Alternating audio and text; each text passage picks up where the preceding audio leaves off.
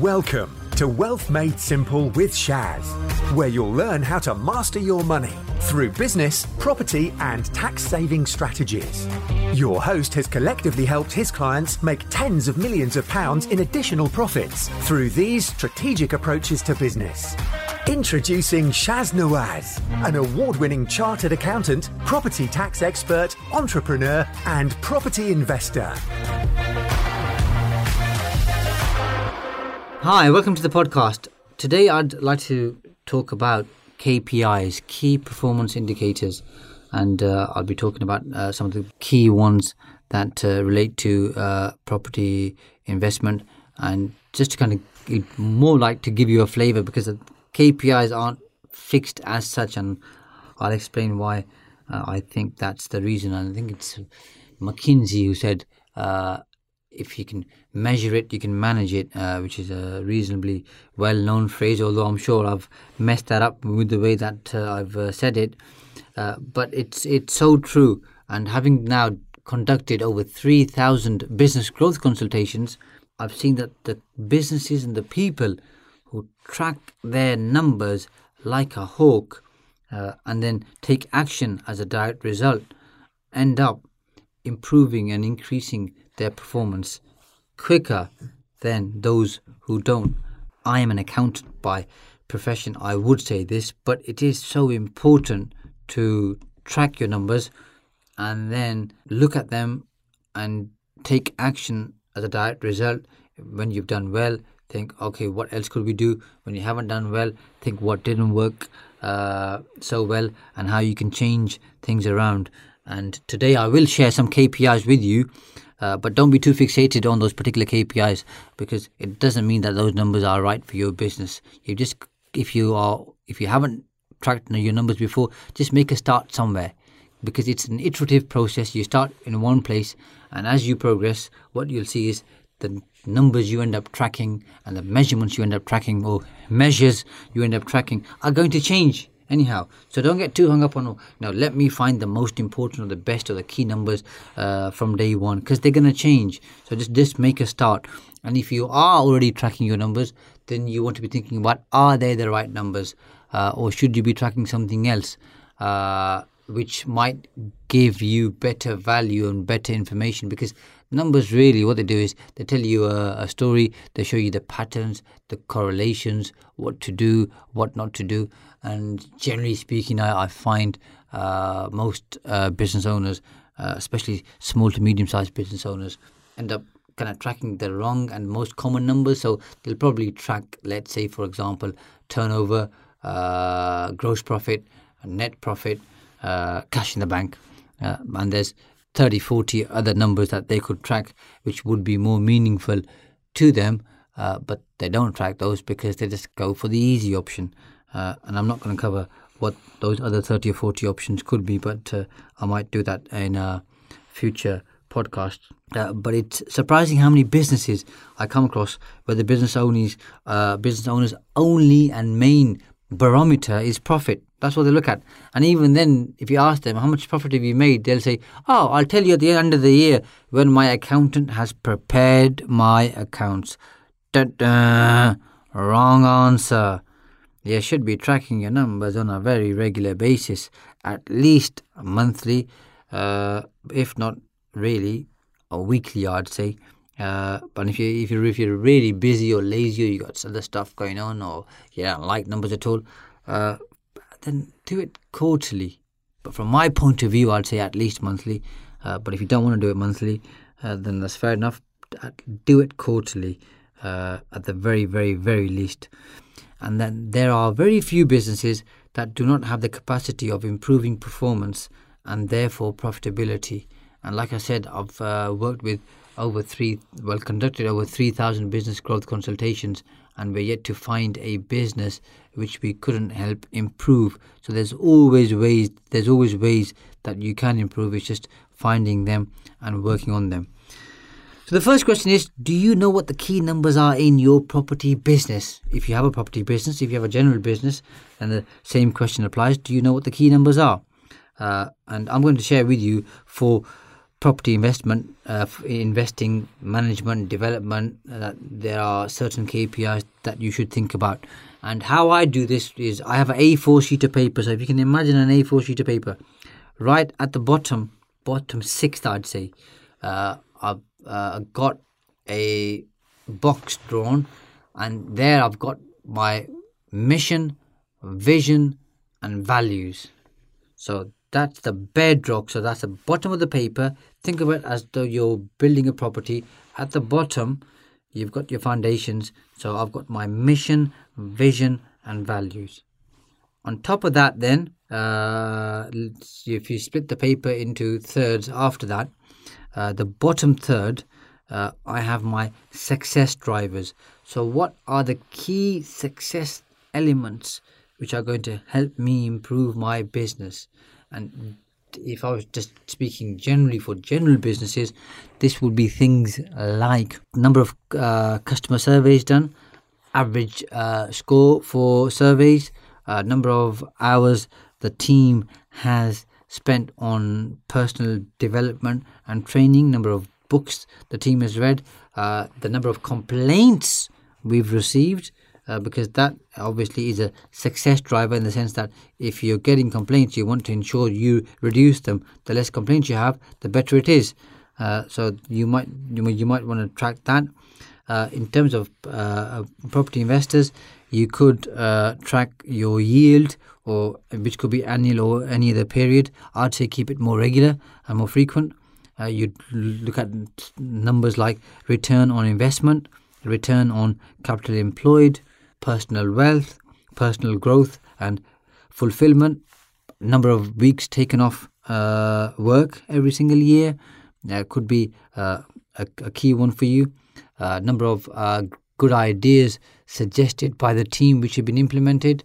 What we used to do years ago was every time a team member gave an idea, we used to give them £10, no matter how good, bad, trivial, big, small the idea was. And then if we implemented the idea, we gave them £50. And that encouraged people to come up with ideas. And sometimes they came up with really brilliant ideas. So I'm really glad I did that. And so I've just shared some of the success drivers that you could track. And you would look at these every single month. And then if you've hit the numbers, think, okay, good, let's carry on. And if you haven't hit the numbers, you want to be looking at why didn't it work, what needs to be changed, what needs to be tweaked. Does somebody else need to be managing this? Is the target just too much of a stretch target? And really, I think one of the key things is choose targets that you can meet. Sometimes people go for these really crazy numbers that they've got no chance in meeting whatsoever. And I'm a big fan of having big, hairy, audacious goals. That could be your overall overarching one main goal. But in terms of target setting, you want to create a culture of achievement, a positive culture where if you have employees or team members, that they feel like they are achieving things every single month. Whereas if you have really high numbers that they've got no chance of achieving, then every month they'll be deflated because they haven't hit the target. So first create a culture of achievement, and then later on you can look at having stretch targets. And sometimes also people fall into this trap where they've hit the target for 3 months in a row, for example, so for a quarter, and then in month 4 they are saying, okay, now let's increase the target by 25%. Well, not really, because you kind of agreed the target at the start of the year and you spread it over 12 months. So keep it the same. Show your team that you're committed to that number and keep hitting that target. And if you can exceed it, you can exceed it. And the target isn't the ceiling. Really, that should be the floor. And you're saying, minimum, we want to achieve this. Nothing stops us going above and beyond this. So don't increase the target, because that can demotivate team members, in my experience. Keep the target as it is, and as they excel and improve and go beyond the numbers or the targets, then reward your team members in different ways so that they can see that you appreciate and value them. So the bottom third, which is just above your values, mission and vision, are your success drivers, which you track every single month. The second third, so the one just above your success drivers, would be your cost drivers. So these are the key costs in your business. And again, depending on the type of business you're in, it will be different. And depending on the type of property strategy that you're implementing, that will also be different. So I'm just going to cover some general ones for you. If you want some key ones, I'm happy for you to reach out to me, and I'll be happy to share my thoughts with you. At the end also, you'll get my contact details if you want a pro forma of how this is laid out. So I call this the business one-page plan. And if you want a template of this, email me or call my office, and we'll happily share a standard template with you. So in your cost drivers, these are the key costs that you want to track and or keep a good handle on. So if you're a property investor, generally speaking, if you employ people, you would want to track salaries perhaps, including the national insurance and workplace pension. You'd also want to look at staff recruitment and retention costs. If you're buying properties, you'd want to track acquisition costs, including stamp duty, land tax. If you're developing properties, you'd look at development costs. You'd be looking at your margins there. How much it's costing you to sell properties if you're selling properties. So track your sale costs, track your marketing costs if you're marketing properties yourself, or if you're using a third party company. General professional costs, and keep a tab on them if you wanted to track one particular professional costs like legal fees. You could track those as well. Debtor days, especially if you've got tenants and you haven't got them on a monthly direct debit, which I would strongly suggest that you do have. But if you haven't, then you might want to track those. You can track average credit period from suppliers, repairs and maintenance costs. And a common and obvious one, of course, is finance costs. So these are some of the costs that you want to be looking at and tracking to make sure that you keep on top of them. And again, I'll emphasize that it doesn't mean you have to track these or all of these. You choose the ones that you think are most important in your business. And I've listed quite a few here for you. You don't need to track this many, but I'll cover that in a short while. And then at the top, you've got your income drivers, or as some people call them, your sales drivers. So these could be things like rent coming in, number of properties, voids, research into available properties in terms of time spent, number of resources consulted, number of properties viewed. You can look at your conversion rates in terms of from the time you start researching the properties to the number of calls you make, the number of visits you make, the number of offers you make, and then look at how many properties you end up buying. If you're selling properties, then you could look at sales. If you're leasing properties, you can look at the number of leases that you've granted. If you're developing properties, you can look at the number of development opportunities you've had every single month. So that's just a few numbers that you can look at. What's really interesting, and I hope you find this very useful, or at least you find it useful, is that when people start off, they want to have 8 to 10 income drivers numbers, 8 to 10 cost driver numbers, 8 to 10 success driver numbers. But as they go along, they end up reducing the number of measures or numbers that they're tracking. And that's quite interesting, because less is more. So don't go into this trying to track, say in total, if you've got 3 different types of drivers, income, cost and success, and trying to track something like 28, 30 numbers, 9 or 10 in each. There's no point, I'd say. Less is more. And I'd say track 2 or 3 under each area, because then measuring those becomes easier. If you're tracking 30, you need a lot of people or a lot of time and resource to manage and track all those and go through all of them. Whereas if you're tracking 2 or 3 in each area, they are easy to manage. And if things aren't working with those numbers, you're more likely to take action and do something about it. I think Marks and Sparks can have 3 key numbers in their business. There's many other stories around that. I think Jan Carlson, who's a book that he wrote, Moments of Truth, in there he saves Scandinavian Airlines, and I think they were tracking 3 numbers from memory. I read that book a long time ago, and the numbers were, I think, the number of complaints received, the number of items in lost luggage, and the number of flights that take off late. I think those 3 numbers are the ones that they tracked. Gordon Bethune did the same with, I think, Continental Airlines in America. Again, tracking less numbers, but ensuring that they are meaningful. Meaningful is the most important thing, because just tracking random numbers doesn't really serve a purpose. I say it doesn't serve a purpose. It's a starting point, but measuring something is better than measuring nothing. But you want to try and find meaningful numbers, and sometimes it takes you time to get there. So just start somewhere.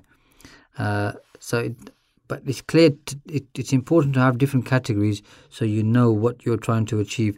And of course, if you have a business plan, and I think you should have a business plan, and not one that you just show to the bank manager to get money, or to show to an investor to get money from or off them, but more so for your own clear direction. And it can be just a short 1, 2 or 3 page document. It doesn't need to be a 68-page plan.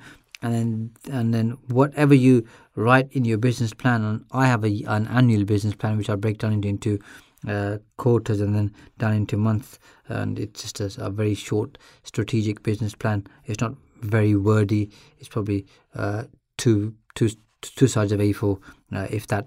And then my KPIs are taken from my business plan so that everything is in alignment. And what you'll find really interesting is sometimes people say, oh, but most of my numbers are in my accounts. Well, not really, because you're looking at, let's just run through some examples from the 3 different drivers. Income drivers, the number of properties is not a number you track in your annual accounts. Neither is voids, neither is conversion rates. So you don't track those numbers in your accounts. And that's why it's important to have them in a different place. You don't track your return on investment. You can calculate it from your balance sheet, but you don't track your return on investment or your personal wealth or your personal growth and fulfillment on your accounts. So what's really interesting is most of these numbers, apart from your costs, and I could even share some cost drivers with you which wouldn't show up in your accounts in terms of mandatory profit and loss figures. So this is going above and beyond your account, so don't kind of trick yourself or think or feel or believe, oh, my accounts give me all the numbers I need, because the examples I've just shared with you here clearly show that these numbers are not in your accounts, and yet I'm sure you'll agree that at least 1, 2, 3, or if not more of these numbers are useful and valuable. So I hope you found this session useful. If you want to have a document that I've prepared, which is the business 1-page plan, which is going to help you with making a start, then please reach out to me and I will happily share that with you. Before I finish, I'd like to remind you that you should use, when you're looking at goal setting or setting KPIs, then you use that old acronym which is reasonably well known, I hope, which is SMART. Make sure that the number you're tracking is specific in terms of your business, and specific in terms of it can be measured in a particular way. Make sure it's measurable, because if it's not measurable, then how are you going to track it every single month, or however often you want to? The A in SMART, usually people say achievable. I think achievable is a mediocre word, so I've replaced it with aspirational. Make sure it's an aspirational number so that you're having to push to achieve it. Very importantly, the R is for relevant, so make sure it's relevant to you, your business, your goals, your aims, your objectives, your business plan, to what you're looking to achieve. And most importantly, make sure it's time scaled or time bound, so you know exactly when you want to achieve it. So use the acronym SMART to help you with your goal setting and with your tracking of your KPIs. I hope you find this podcast useful. Feel free to reach out to me if you would like a copy of the Business 1-Page Plan template. And until next time, bye for now. Thanks for listening to Wealth Made Simple. You can follow and contact Shaz on the Facebook pages Entrust Property Tax and The Profits Wizard. You can also find Shaz on LinkedIn, YouTube and Instagram. Alternatively, email him at shaz@aa-accountants.co.uk. Build your wealth by mastering money.